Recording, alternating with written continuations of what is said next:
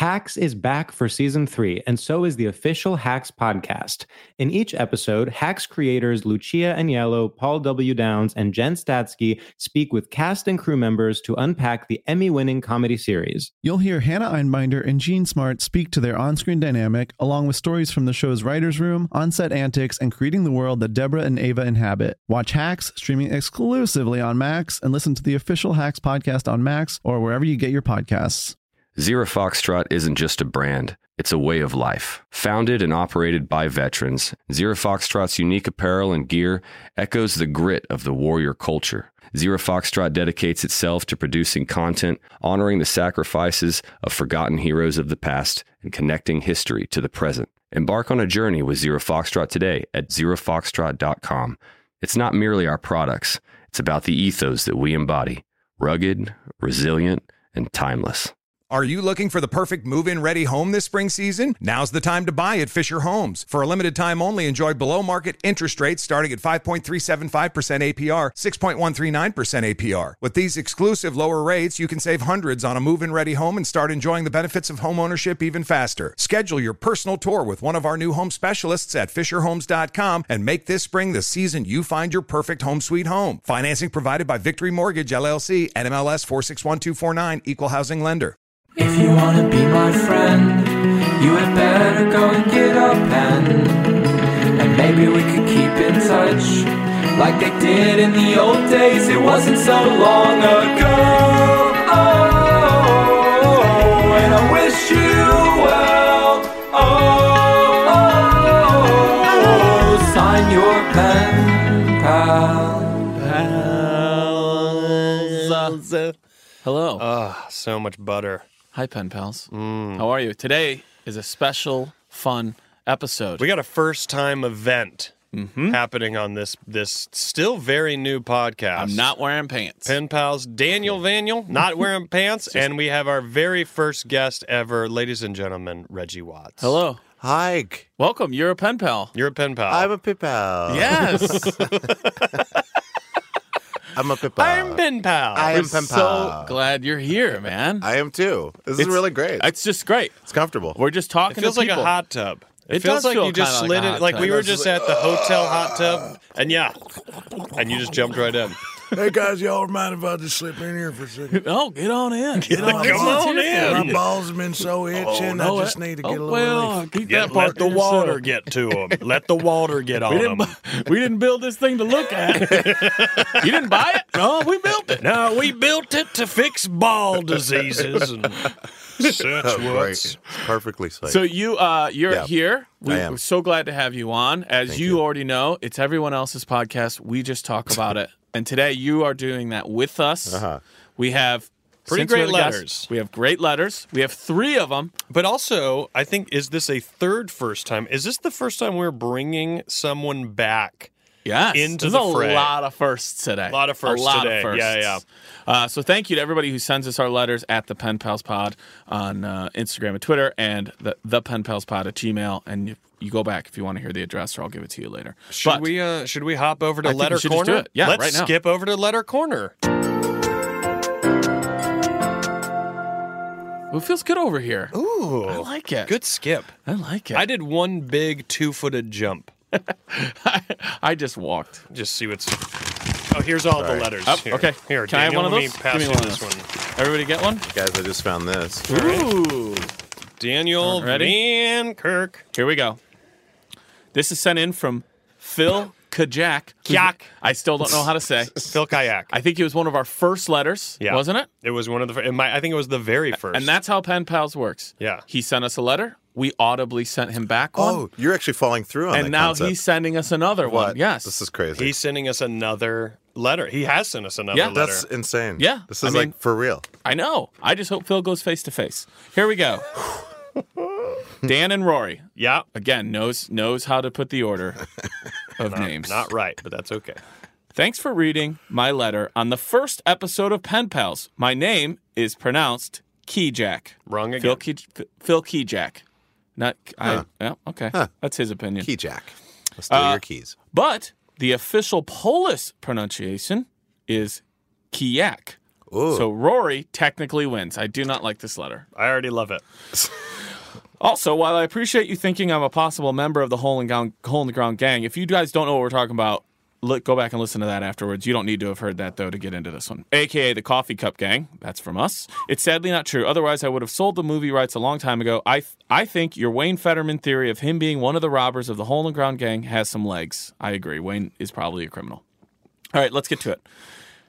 Here we go, Reggie. Here we go. Rory, Here it is.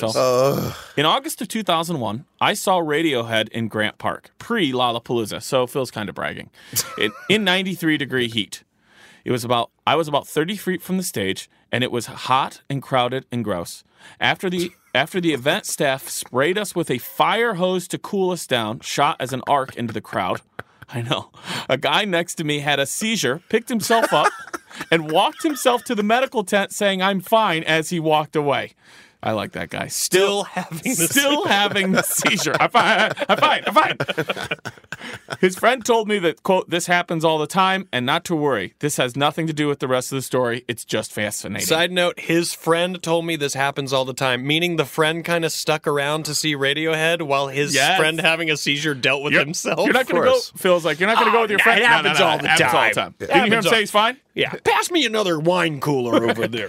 Then, a few minutes later, so now the seizure guy's left. Then, a few minutes later, an 11-year-old kid appeared next to our group of friends, alone. Bing. He told us that he really wanted to see Radiohead, so he took the Metro from the suburbs, I want to say Naperville, by himself, stood in line all day in the heat, and this was his first concert. The only downside is that he was too short to see anything.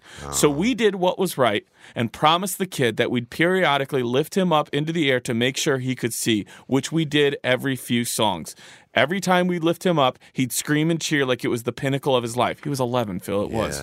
After the show was over, he thanked us profusely and went back to the train. This is still one of my favorite concert stories. Every so often, I'll be at a show and wonder whatever happened to this kid. And I just hope that that experience encouraged him to fully embrace live music and keep seeing shows. This made me wonder. What are your best concert stories? On your first episode, you mentioned that you both see a lot of shows, so I'm guessing Rory had some adventures during those solo Fist shows, and Dan probably has a story about the Riv or Aragon in Chicago. Take care, Phil Keyjack. Kayak. All right, and Reggie, you probably do as well. I got one.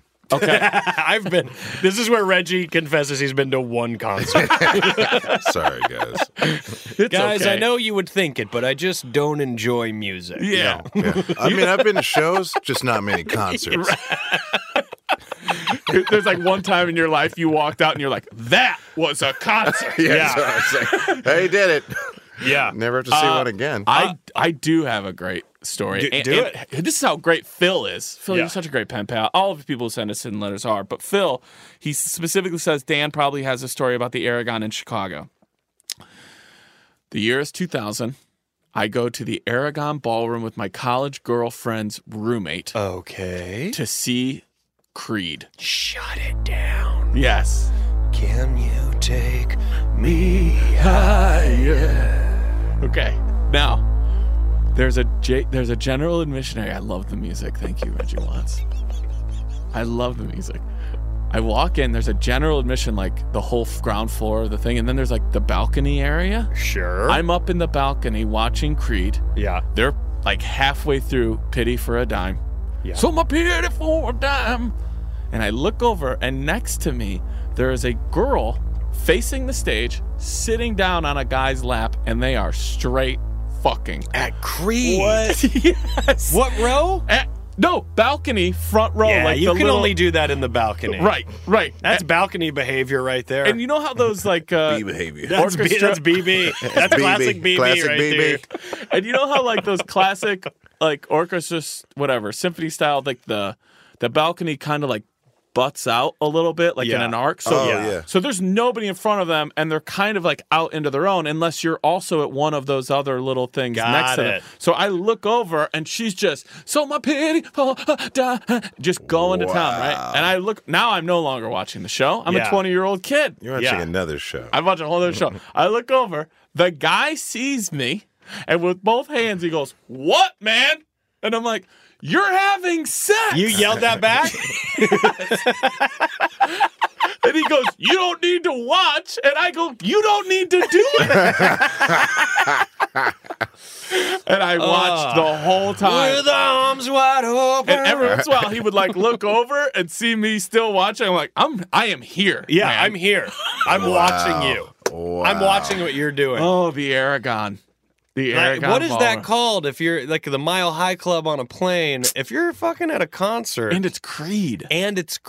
Balcony crew. No, I don't know. Balcony team? Balcony team.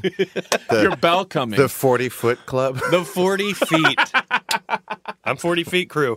And hey. What's that mean? I had sex on a balcony at a Creed show in Chicago. Whoa. Where were your seats? In the balcony? In the balcony at the Aragon Ballroom. Yeah. Man, I don't have anything like that. No? I have going to see the Allman Brothers at the Almonds? Beacon. The Almond, not the same, but I'll tell you what, they sing a lot about a healthy diet and nuts that actually provide a lot of protein. Okay, good. The Almond Brothers. Just a handful will do ya. Just a handful is fine. All right, now we're going to play Almond Latte, which I think we all know is our only hit. So give me some of that almond milk. Yeah. Dear. Sweet almond. Went to see Allman Brothers at I can't not say the date. I know. At the Beacon Theater in New York City. And they threw cashews at us during the show. Irony. The irony of that. Although smart move by the cashew industry to get behind the got Allman super Brothers. high. Was with my buddy. His dad was a cop. How old are you? I walked up to go to the bathroom, saw some guy smoking a joint. It was a sophomore year in college. Okay. I hit the joint, saw him, my buddy going to the bathroom. I go, Jack, get over here. He smokes the joint. We go back and sit down and we're watching the concert. His dad is like saying something to him. I'm on the other side. And at the intermission, his dad looks at me and he goes, did you smoke pot with my son?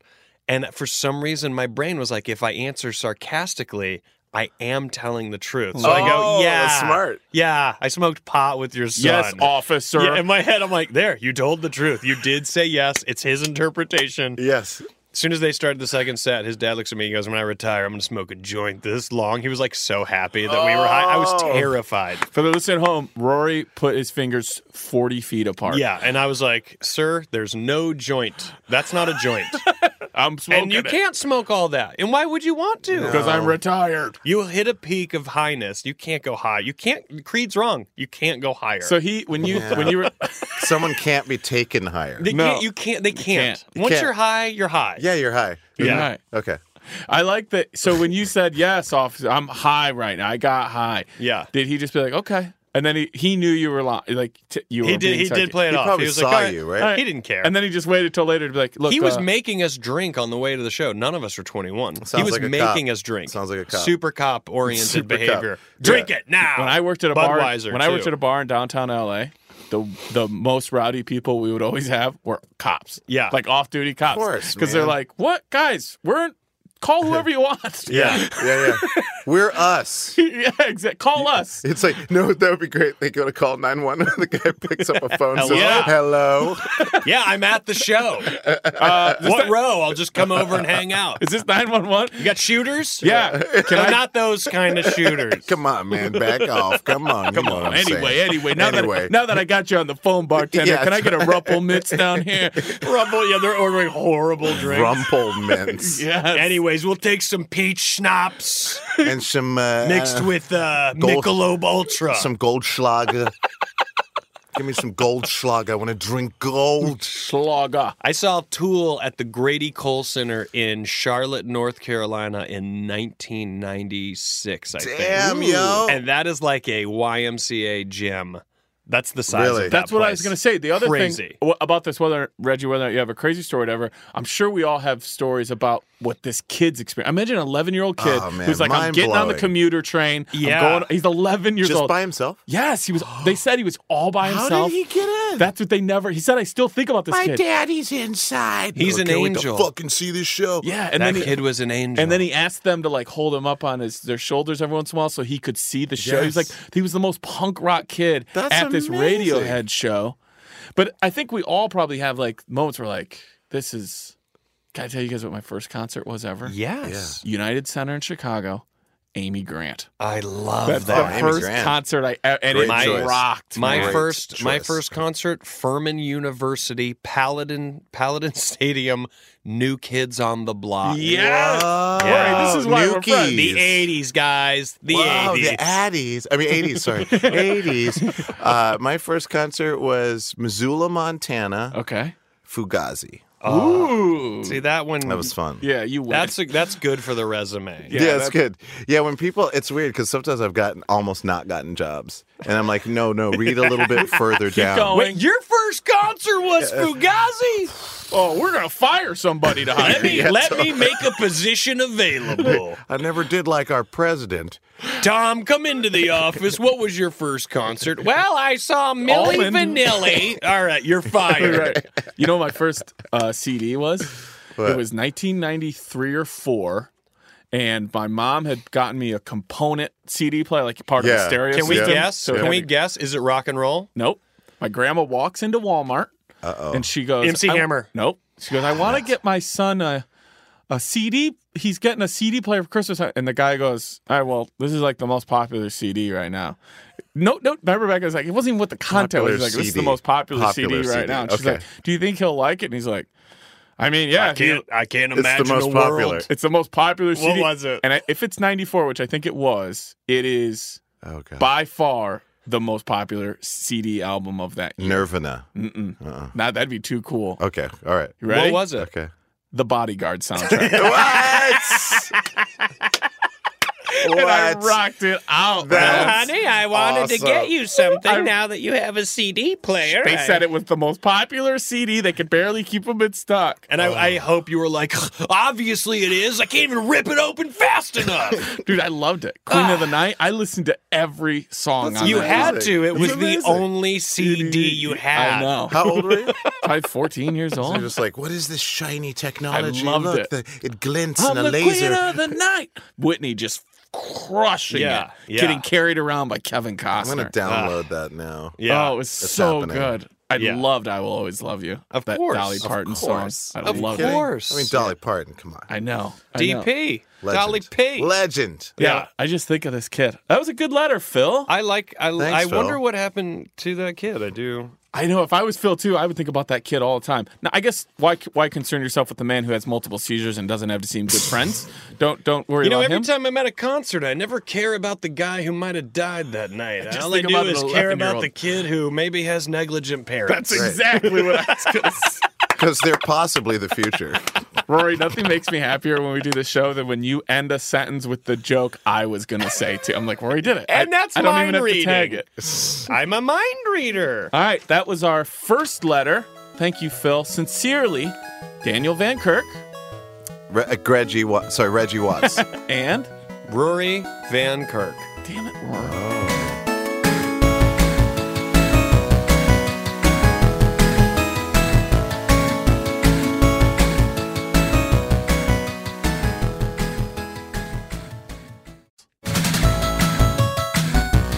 Welcome back. Folks, welcome back. What a break. Thank you for listening. Wasn't that a good break? That's a real It good felt break. good to me. I don't know what you guys did, but we did a lot of breathing exercises and we stretched. Yeah, you know, it's funny. I was wondering why you kept handing me part of a Kit Kat bar. And then I was like, oh, okay. that To break. challenge you, Yeah.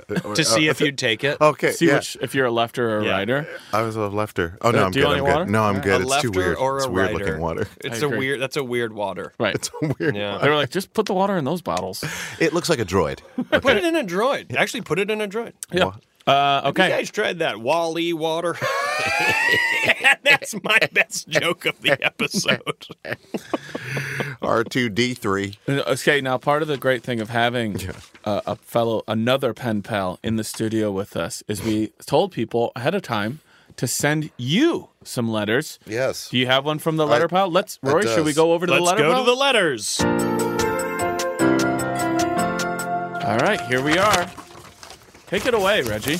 Now, Reggie, I see, is picking a letter from a stack of 100,000 letters. That was a lot of Okay. DMs. I came prepared. Okay, so here it is. I found it. This is from Instant Grams. Great. Or, I'm sorry. I mean, it was taken from there. Oh, Instant okay. That's right. Okay, fair enough. It says, Reggie, To my dearly beloved pen pals, Rory, Daniel, Vaniel, Caniel, and Reggie. First of all, they didn't. It's DVK. Yeah. And they went with a C. Yeah. I know. And the order's all off. Yeah. Yeah. Oh, thanks, No. Rory. You agreed with me. You said when I said the order was. Yeah. I agreed too. Just so you know. Thanks, I thought you were Reggie. going along a path where all we have to do is say yeah, but you threw us a curveball. We do a lot of that in here. A lot of curveballs, a lot of yes. Okay, it says, guys, hey, so nice to talk to you, Reggie. Remember when we smoked weed at the Walker in Minneapolis at the AIGA conference? That was so cool. Do you remember that? I actually do. Oh, wow. As I was Is that reading it. You really do? As I was reading it, I was prepared. My default is that I'll never remember. Yeah, You know, right. so, but as I was reading it, I was like, oh, no, I remember AIGA and I remember the Walker. Because Was this somewhat recent? It's somewhat recent. Yeah. It was within the last year. Okay. Okay. Yeah, and it's great. It's it's a Midwest. It's great. That was cool. My question for all of you: what do you do when you feel stuck? Stuck creatively, or geographically, or financially, whatever the case may be. That moment that overcomes you, where you're just like, "Fuck, where do I go from here?" Sincerely, Carly. Thanks, Carly. That's Carly Simon who's Yep. been. We got a lot of names. I know. Oh, yeah. Big. It makes sense. We got some big hitters writing us. Yeah. Someday we have a letter from Rob Hewell that someday we're going to have to get to and Yeah. address, but that's a whole separate thing. Also, maybe one of the first letters we ever got. We still haven't addressed it. I know. That's but pretty that's cool. from Carly Time Simon. capsule it. I know. I tell you what, that's a great question. It I is a love great it. question. What I do also you do? love that it isn't just stuck creatively. Stuck in general. Yep. Let's chill right into creatively. You're stuck creatively. You just feel like you're not in the zone. Because I think we would all agree that people, I think, assume, at least let's talk about comedy alone. Sure. People are like, oh, yeah, you're in a rut, so you're not sitting down and writing down ideas. But that's not really the place. The rut or like getting stuck, I think, is the frame of mind. It's just your mindset where you're not enjoying what you're saying. You're not enjoying what you're doing.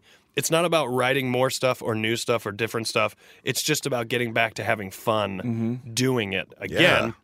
So I will say for me personally, there's shows where I will either be high on a show or not high on a show. Yeah. Those aren't always solutions. Sometimes being high was the wrong choice and being sober I would have had more fun. Yeah. But sometimes if I'm stuck, I'll wonder, am I going up high all the time? Am I going up sober all the time? Yep. And then I kind of mix it up to try to, I think pod is specifically a medication towards pulling yourself out of some creative ruts. Sure. It's not always the solution, but Right. so that's what I'll do sometimes for creatively to pull myself out. You'll alter your mind.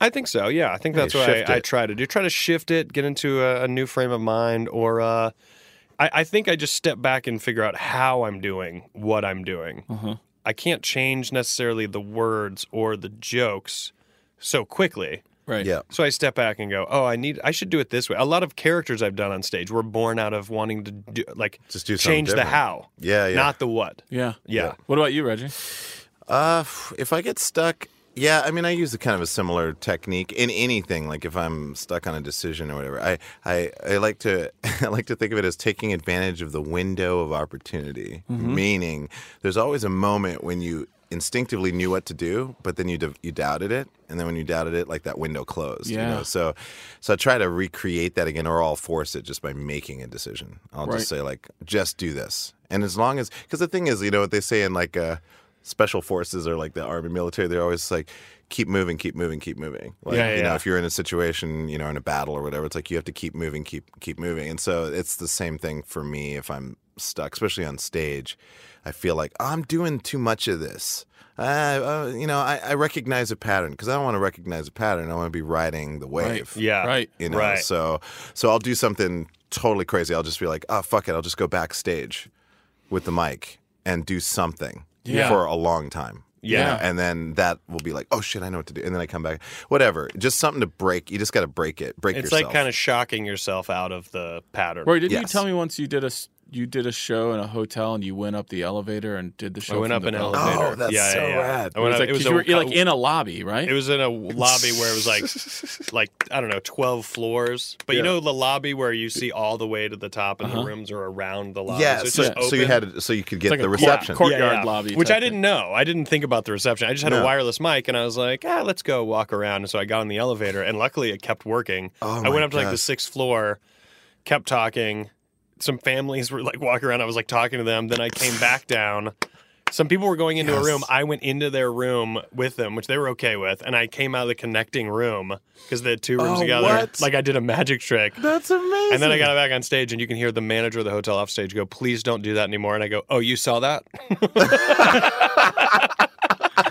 This booming voice over the entire. Oh, you noticed? You noticed that I did that?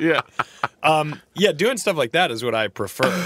I prefer those like, kind of moments. That's a great way of like just like, what if I just change? Yeah, because then it's not the bits. You're not doing any bits. It's not the jokes. Yeah, you're changing your energy. The thing. Yeah. You don't want crutch energy. For me, it's like when I think creatively, like I also think about writing, and I can get through a rut by shutting everything else down, which I know isn't always feasible for myself and isn't feasible for necessarily every person who hears these words. Mm-hmm. But I literally, if I can be like, you know what, for 2 or 3 days, I'm going to take some time to do nothing but this writing. And I'm not even going to put pressure on it being good. I'm just going to put pressure on like putting it out, just putting it out. But don't even worry about it.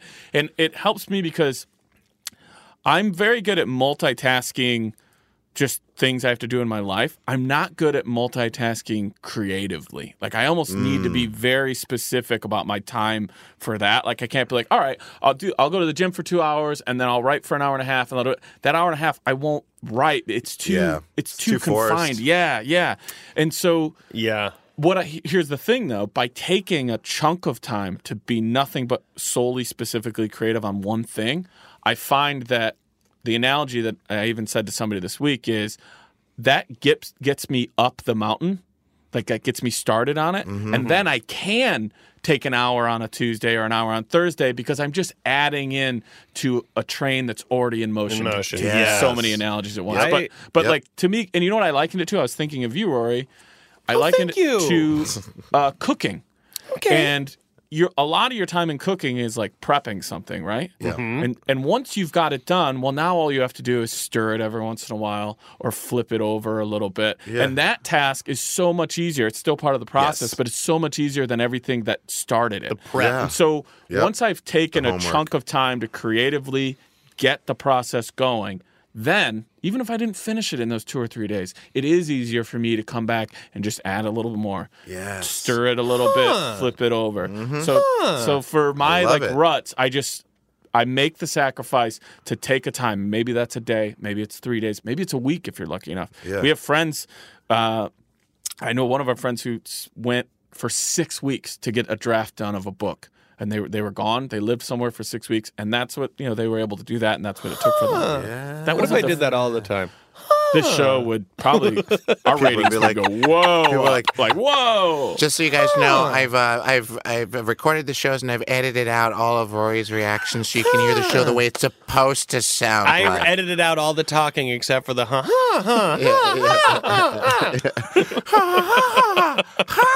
and now I cut it into a beat. The hot new single coming. But yeah, so I'll take time and then I can come back to it more easily. Kumail, that's cool, man. When we lived in New York City, I was talking to Kumail about writing, and he was like, "Yeah, just sit down for 20 minutes a day," which is still hard for me to be like, "I'm going to sit down and write for 20 minutes." But he goes, once you sit down for that 20 minutes, you find that it's easily 2 hours, and then you go, "Oh, I did a lot of writing." He goes, "But if you just say it's going to be 20 minutes, I see, and just go, in 20 minutes, I can get up." But then you don't want to get up because you remember, oh yeah, I like doing this. Right. Yeah. And if it's sitting a day and writing anything is wired into my brain to be homework, and I'm immediately turned off by it, even when it's my passion. Yep, me too. Yeah.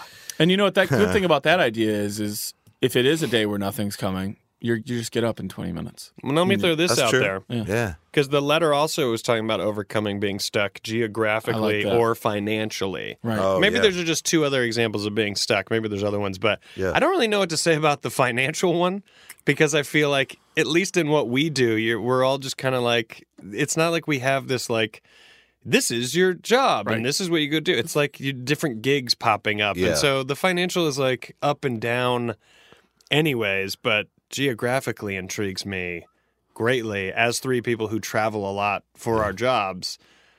I don't know that I feel stuck geographically too much because the nature of us going and making money allows us to It's escape. so true. Like when somebody says to me, like, That how is do you true. like LA? I'm like, I like it a lot, but I Yeah. get to travel. They're like, oh, do you ever miss home? I'm like, actually, no, because I get to travel. Yeah, I get to You get to I get to be appreciate home. it. Yeah, or like luckily shows in Chicago or Madison pop up enough that I'm like, I'll just stay a couple extra days. So I don't identify with that at all, but I also value it.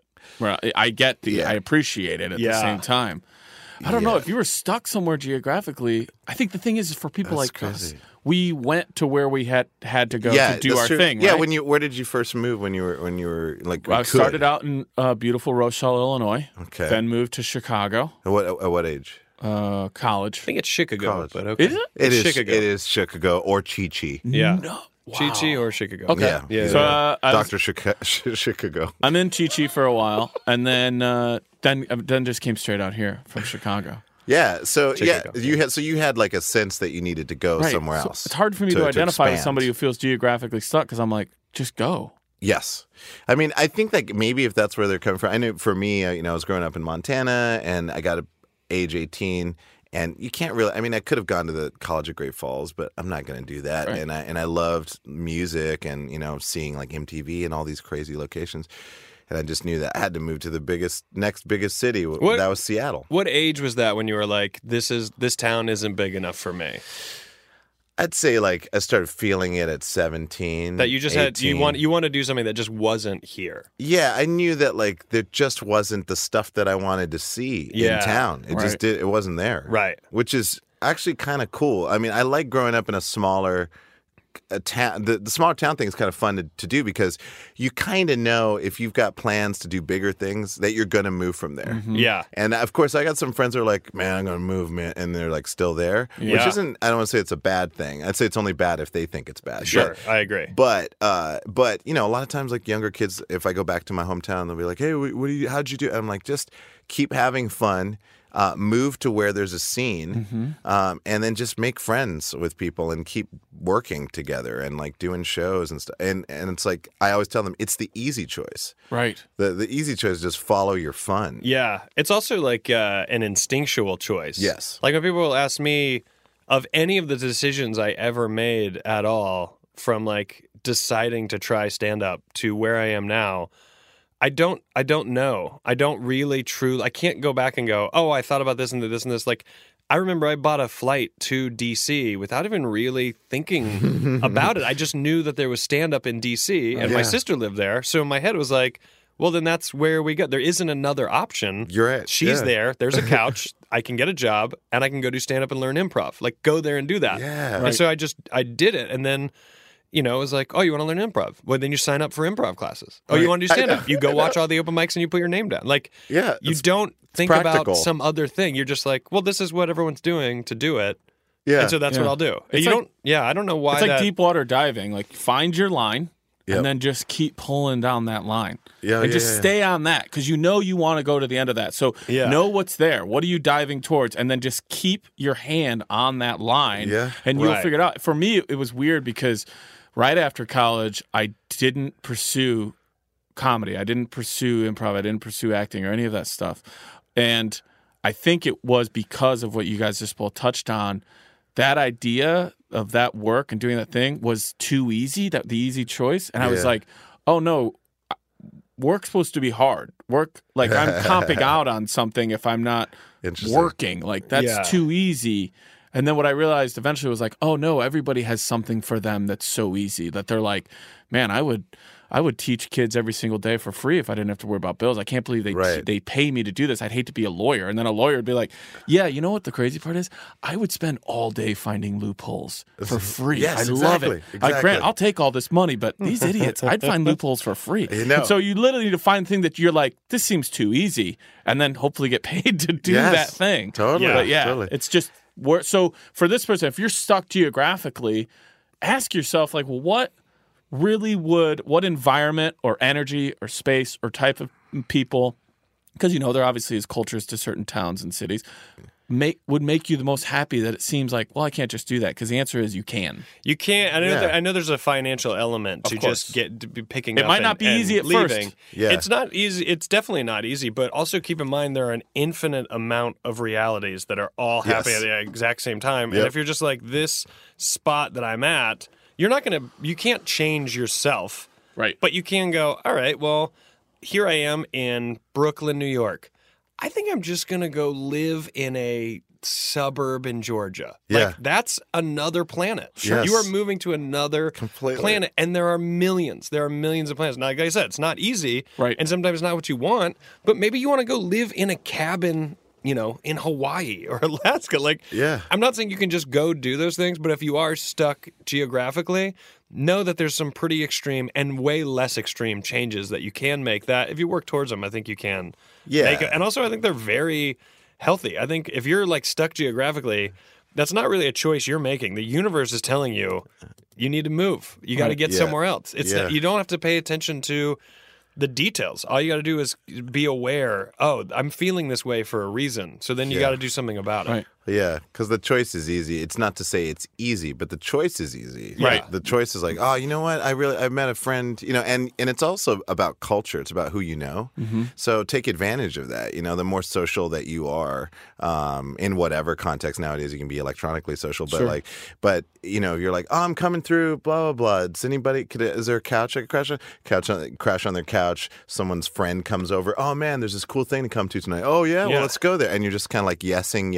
A lot of that. Can I tell you something? Yeah. That's how Amy Grant got started. No way. Yeah, I What? brought it all the way back around. Well, I love that. Amy Grant. Wow. I say The 2 degrees of Amy Grant. Welcome back to the 2 Degrees of Amy Grant, where That's we a good tell the podcast. same story every week. We'll close this out. I would say that financial thing is the same thing. Just make sacrifices to get to the place you want to be. Like you said, the choice can be easy. The work might not be. But if it's what you really want, the work is worth it. And also just remember, set a target and move towards the target. And then over time, learn that the journey was the target and the target was not the target. And you actually... And also, we're sponsored by Target. Yeah, And you, Rory, I think we'll say this last on it, if that's cool. I think that something you talked about one time we watched. Did you watch the Jim and Andy documentary on Netflix? I did not. I need to. But badly. remember his dad tells him, Rory, he says, I tried to play it safe and I failed. So you might as well do what you want with your life because you can fail playing it safe, too. Yeah. Yes. So just go find that line and follow it. Yeah. All right. That's our second one. I guess we'll take Sincerely, another. your pen pals, Daniel Van Kirk. Oh, and Reggie. And Roarboard.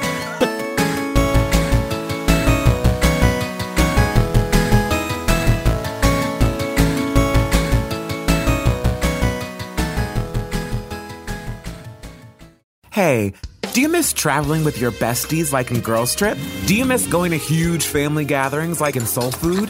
Do you miss meeting the parents like in Get Out? Well, actually, no one misses that. But you can still do all of these things with me, Desmond Thorne, on my podcast, Adventures in Black Cinema. Each week, I take you on a journey through a new Black film, how it relates to the culture, and sometimes how the themes relate to my own life, so there's always a little tea and a slight bit of embarrassment. And of course, as a filmmaker myself and one of the blackest, nerdiest film nerds like ever, you're always in good hands. Adventures in Black Cinema with Desmond Thorne, executive produced by Amanda Seals. New episodes every Tuesday on all major podcast platforms. When was the last time you did something just for you? Discover your summer essentials with FabFitFun, the best subscription box service delivering full-size self-care and wellness products delivered straight to your door.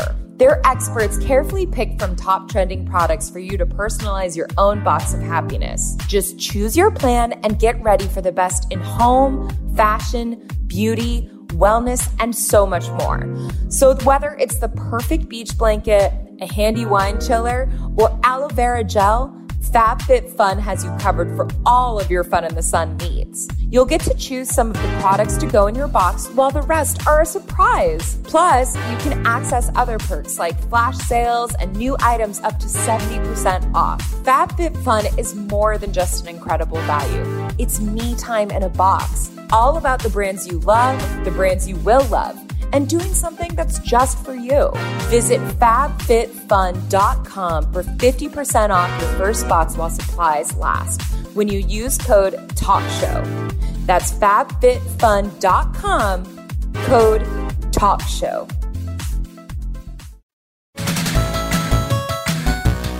And we're back. Hello, everyone. Hey, folks, we're back. Thanks for hanging around the break on this special Pen Pal additional episode. I love it. I love that we're doing this. Yeah. We'll probably do it again. Yeah. Reginald Watsonland is here. Je suis. Je suis. Reggie? Si, si. We got one. This is, we're going to go right into it. This one came off of Gmail, which is penpalspod@gmail.com. Let's go to the letters and let's get into it. Here we go, folks. This is coming from Amy, and she writes, "Hey, Daniel and Rory." Wrong order. That's fine. It's not the wrong order. "My name is Amy, and you can use my name, and we will, Amy. I want to ask about the type of things that worry us in the night. Already so poetic. I want to talk about the things that worry us in the night, and those things are infinite. They are. When I finally climb into my bed, I've been thinking about all day. Sometimes I can't sleep. Or I wake in the night with this profound sense of dread about death and the afterlife or lack thereof. It is terrifying. I feel like I am more acutely aware of it in the cover of darkness when all is quiet. Why do you think that is? I feel like every night that my husband is there with me and my young son that still sneaks into our bed in the night are precious and won't last forever, so I hold them tighter. The pain I feel from the thought of us as a family being separated by death is so crippling, it's hard to bear. Do you think the fear lessens as you get older and get used to it, or do you think it gets worse as we get closer to it? Do you guys have this happen to you in the middle of the night? Is that a thing other people do? I am so scared of blank nothingness, and I hate the helpless feeling because there is nothing I can do about it. Sorry to bring up something so deep and depressing, but it weighs on my mind and I wanted to just put it out there. Thanks for reading. I hope someone writes to you about funny stuff. This is so bad. Your pen pal, Amy." Amy really just want to work it backwards, just going very, very insecure right there at the end, wanting someone to write something funny. Amy, what you don't know is that this is the kind of shit we love. It is. Profound existential crisis. Ow! Get out of town. Welcome back to PEC. Yeah. Profound existential crisis. This is a great letter. I love this. I love this because I think this is relevant to so many people. Oh, for sure. Absolutely. Just right out of the gate, when she talks about the nothingness of night, why does this hit her then? I think that's because that's when you're truly, you don't have as much stimulation and you're alone with yourself now. Yep. And that person who you're talking to, who is you, that's who you're talking to right before you fall asleep about whatever thoughts. And I totally get that they can go so dark. I have the same fears, the same scariness of what the fuck is any of it? So I love that. Have you guys ever done, I know you've done it because we've gone together, sensory deprivation tanks? No. Oh, hell yeah. That is an example of being with yourself and really having to Does that be go with bad, yourself. though, then, sometimes? It depends who you are. I think it can Depends. be great. I think it's a great exercise on being with yourself because that's It's just you you're and- rarely it's just- in that position where it's like, Just how do you you feel? and Joe What's your Rogan. relationship like with yourself? That's a way to figure it out. Right. I'm a big fan of it. Yeah. That made me think of it just because that can be tough being in the sensory deprivation tank. You're naked, the warm water, you're floating, you have the earplugs in, your eyes are closed, you can't see anything. Really? You don't have to do anything, you're effortlessly floating. What if you're and it's just claustrophobic you like and me? your thoughts. It's not a claustrophobic not space in too- my opinion. No, it's not. It is like a 7-foot ceiling, Oh, and really? the water is 2 feet deep or something like that. Oh, okay. So Yeah. it's not as enclosed as I always thought it was like a casket That's type what I think, situation. too. Not a casket. No. So Okay. much space. So Yeah. much space. It's like a king size bed. You could stand of up at water. any point and put your Really? hands up and touch, Yeah. Oh, okay. you have a lot of space. Oh, okay. Yeah, and you know that the door is right. You know what I mean? You Yeah, yeah, basically yeah, know. yeah. Of course, when you lose yourself, you lose orientation, but it's fine. Yeah. But, I don't know. Do you guys have that when you're about to fall asleep at night? Do you go negative? Or do you have a thing when you're about to fall asleep? Do you have a thing you always do? You go through Yes. this? checklist? For example, when I'm excited, I will sometimes play a golf course in my head. Rory. And I fall asleep pretty quickly. Really? Oh, it's the best. I love it. What I played so course? many courses. that I consistently enough. What are you, Hannibal? I'm a little Hannibal. Have you ever read, do you know that about those books? No. Hannibal Lecter creates a castle in his mind, filled. Every room is filled. In the books, it talks about how when he's in the solitary, all that stuff, he just retreats into his own mind and spends his time reading books and doing things in his castle inside, that he's created in his head. Yeah, power. That's a powerful brain. yeah. No, I just play a golf course. And I go, I want to hit the ball here, then I want to hit it here, then I want to do this next hole. And I'm like asleep very quickly. Really?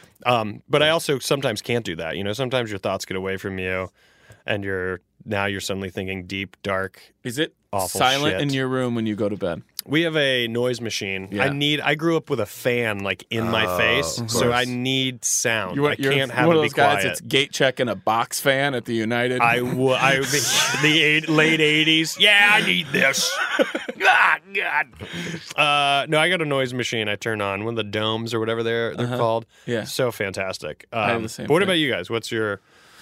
I'll do the same thing where I'm like, I can get into the void of like, what do I need to do today that I didn't do? What do I need to do tomorrow? What am I doing with my life? Yeah. Like all of that. Like what are big like thematical things in my life I'm not working on? All that stuff. Someone told me once a good technique for like calming your mind down and falling asleep was pick a color and then think of every animal that color. Yeah. And sometimes at work, I'll expand that out to like food that's that color. So that's like an exercise. But my main routine is I listen to a radio show based out of Chicago. It's an overnight radio show it's hosted by a guy named Nick DiGilio. It's the Nick DiGilio Show on WGN 720. Nicky 720. D. Welcome back to Nicky D. WGN 720 AM, the dial, the mothership.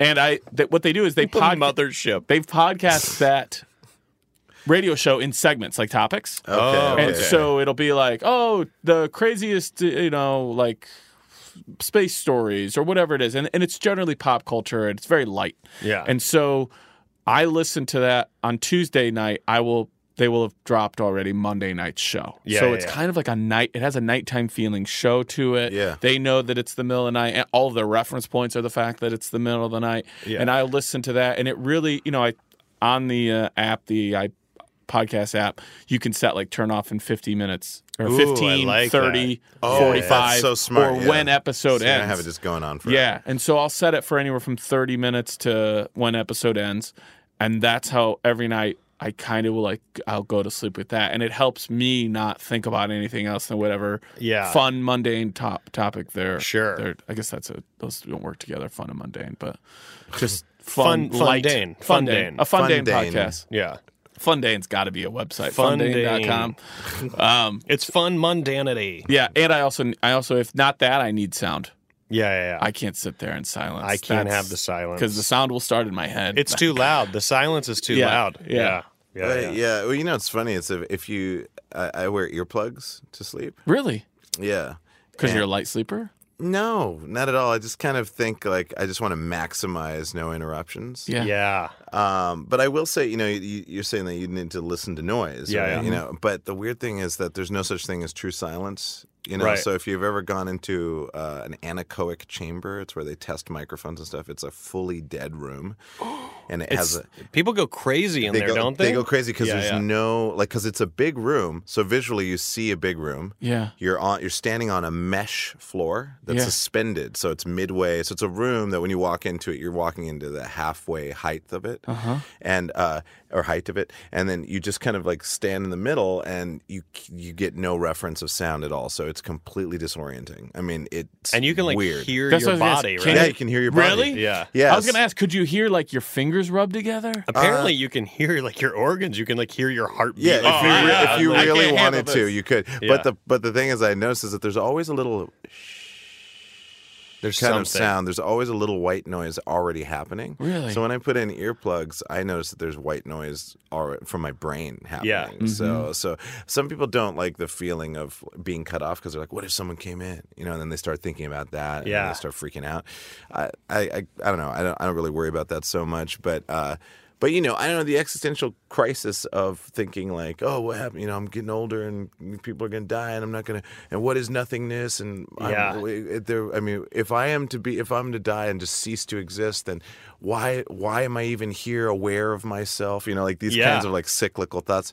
I don't know. I just think of it as like, it's definitely, you're just like grooving on a wave, and that life is really big, and that you have to be open to whatever comes your way, because that's where living is. Otherwise, you start to go into a fear mode, and then you create too much preciousness around things, and then you're trying to hold on to everything so tight because you're like, oh, I don't want to lose this, I want to lose this, I want to lose this, and I better take this moment. All of that stuff. It's more like, can you ride the wave of whatever's happening and still be super appreciative of your family, your offspring, all that stuff. And you're just riding that wave, but you're also aware that life is really big and you don't have to worry about what's going to happen, because what's going to happen is going to happen. Because that's the difference, right? You're not living in this moment. You're living in fear of future moments that may or may not come. Also, you live in fear of those future moments, and then when they happen, because some of them are bound to, you then go, see, I was right. And it's like, yeah, but you were right about literally saying, I bet you $1 million the number 7 follows the number 6. And it's like, well, it does. So when you get to 6 and you go 7, you go, see, I was right. It's like, that was going to happen. You can't. Yeah. So I heard somebody say once, worry is paying a debt that may never be owed. Yeah. Oh, I love it. Yeah. Love it. But that was your dog.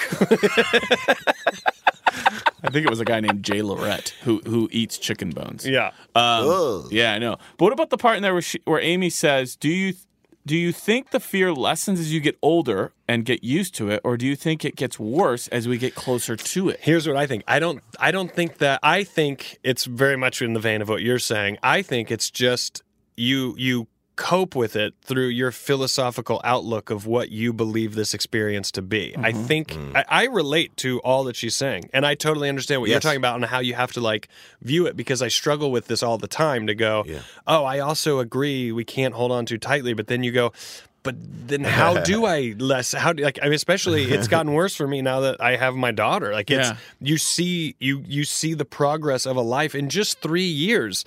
I'm like, where did those 3 years go? Like I think about it all the time. Like, how do I keep these precious moments, because it's flying at such a pace that you're like, oh my God, I want you to slow down. And if I go on the road, I come back after a week or two, she's not even the same person, because at such a young age, their brains grow so rapidly. They're downloading so much information. Like you'll hear her even just structure a sentence differently than she did a week ago. Or her voice changes slightly, or she's a little bit taller, and you start to look back and go, trippy. I tell everybody that just had a baby, I'm like, enjoy that infancy. I know a lot of people say that. Enjoy the infancy, despite the fact you're going the craziest, because you're not sleeping, and it's 6 months of insanity, and they're just crying, and it's you don't know what's going on. You're fearful you're not doing anything right, and you're screwing them up psychologically somehow. Right. And then when it's gone, you're like, oh, I wish I would have embraced that more. But instead, it was so hard that I didn't realize that when that ends, it's gone. You're not getting it back. And then, I even tell people, like, when your kid's little, like, if they're like, hold me, like, hold them. Because there'll be an age where you can't, and there'll be an age where they don't want you to. Right. Yeah, and then you'll go, God, I wish every time, as opposed to, hey, you're big, I'm not going to hold you now. It's like, anytime my daughter says hold me, I hold her instantly. Because that day will end. She's not going to be 20 going, and my dad still holds me because he never told me no. Right.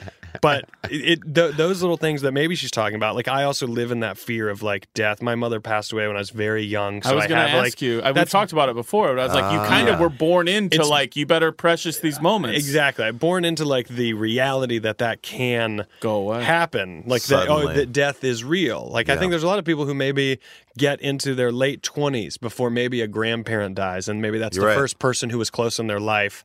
That if they're so fortunate to not experience some other tragedy. To be like, oh my God, that's so crazy to now cope with this person being gone.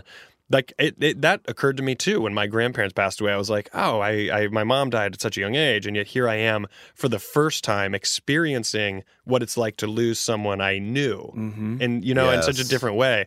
But I relate to that. You live in this fear of losing people, but then it goes back to exactly what you just said, where it's like you're going to lose them. Right. There's nothing you can do right to save yourself or them. Time is just time, and it's going to happen. I think that maybe is a benefit of something not everybody, but there's an opportunity there to have learned that by having lost something early or whatever, Absolutely. because you can say to yourself, like, my grandfather was my father figure. That was what I had. And at 6.5, he died. And I remember being with all the other grandkids who were all younger than me, and they wanted to take us to get like milkshakes. And I was sitting there being like, how can we get milkshakes when down the street, like, they're having the wake? Right. Because I was taking it like an adult. And this was kind of before the edge of people really being able to identify trauma in kids for loss. Like, they have their own level that's really fucking them up right now. Yeah. But I think that what that did was it helped me in some ways. I still have like some fears of loss. But what it did help me is I've been on the other side of the loss and know that there's nothing there. So rather than worry about when that happens and you'll get nothing out of it, try to just be like, well, I'm here in this right now, so I have to value this. Because, yes, I can worry about the day that person dies, but I know that every day after that is nothingness. So you kind of have to be like, pick them up right now. And that helps you in that moment rather than be like, pick them up right now and be like, what about when I can't pick them up? Like, settle down. Just pick them up right now. It's quality. I mean, it's really about quality of time spent. You know? And it's way more, because my mom is by herself. My dad passed away 14 years ago, and my mom lives by herself in the same house I grew up in Montana. And I try to go see her. 2 years ago, I said to myself, I'm going to try to see her once a month. So I try to, for the most part, I go once a month, even if it's just 3 days. Yeah. And I just want to learn as much as I can from my mom, because I know she's like getting older and her health is failing a bit, and I want to enjoy that. And there are lots of moments where I kind of project what it would feel like to lose her, because she's really the last person in my family that I'm close to. That's it. Yeah. So when that happens, I'll project a little bit, and I try to make it softer, like the way I project it. When she leaves, I like to say that when that does happen, I would have spent a lot of quality time with her, and that I really made an effort, and that if I was mad, I always say like, hey, I'm sorry for blah, blah, blah, and I love you. Just say I love you as much as I can. The more that I can do that and kind of let go of that, because in some ways I'm still in my 20s, like, oh, Mom, I don't want to, I'm going to go by myself with my friends down to the, whatever. I still have a little bit of that. Sure. But I'm trying to get rid of that so that I can see her more as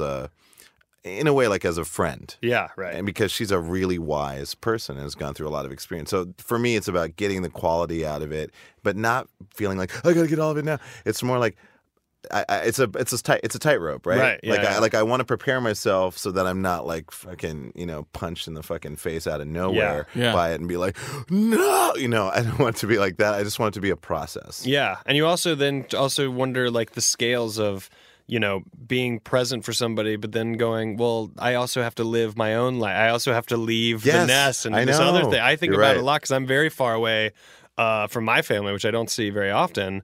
And you just kind of are like, you look at it like, well, this is animals. This is what they do. You leave, biology. and that's this is how it goes. I mean, there's people who stay, like in Rochelle, like there's or at least what I picture of Rochelle to be. There's people who stay, and I have it in my hometown, like people who have the same friends that they grew up with, and they'll probably die next to. Yes. And that's, its own form of living. And there's parts of me that is happy with what I have, and then I'm like jealous of what someone else has. But then you're just like, I don't know. This kind of goes back a little bit to the other letter too, where it's like, if you are following this passion and you are just kind of going deep sea diving. Yeah. Following that line. You can't wonder what's going on the other line. You got to stick to yours because it's what you want to do. It's in the grand scheme of things, there's nothing right or wrong about it. I think to, in some simple way, try to answer Amy's question here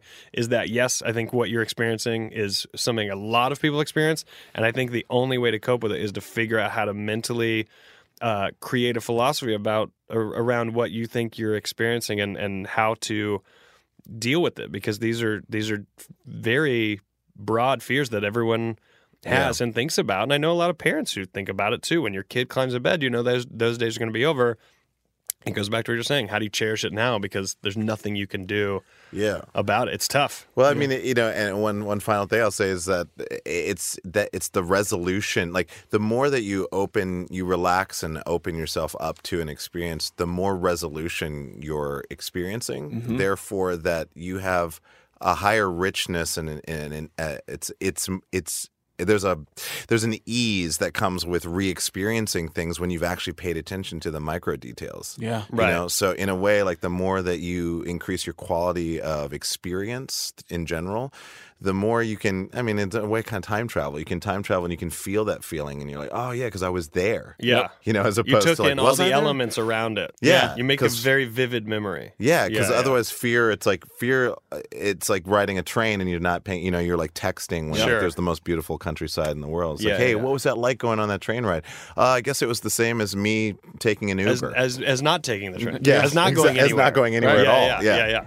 Very true. Awesome. That was a great letter. And thank you, Reggie, for joining us today. Yeah, my pleasure, man. Thank you, Amy. Thank you, everybody who listened today. Hit us up on the Pen Pals Pod on Instagram and Twitter. You can Gmail. You can find the Gmail at thepenpalspod@gmail.com.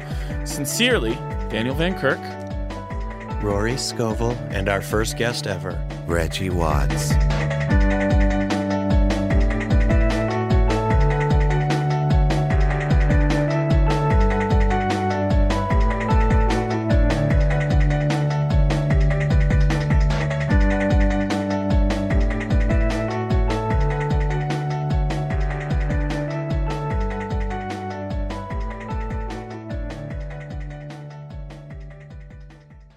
It's a good show.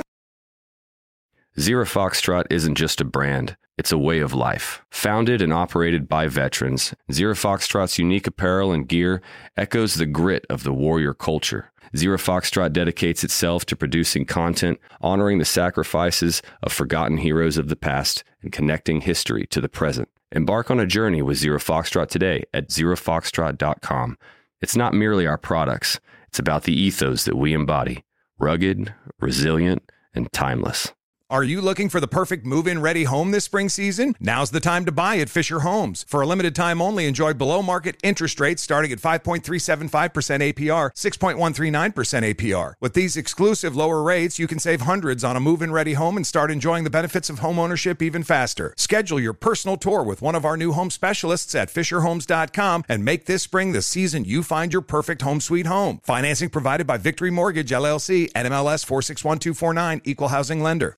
Are you spending more time in your basement now that it's your rec room, office, kids' playroom, or home gym? Well, you need to ventilate those spaces to remove stagnant, musty air. For over 20 years, the Easy Breathe ventilation system exchanges dirty, damp air for cleaner, drier, healthier air. Take charge of your indoor air with your own Easy Breathe ventilation system. You can get it installed, or DIY kits are available. Just call 866-822-7328 or visit takechargeofyourair.com and receive 20% off today.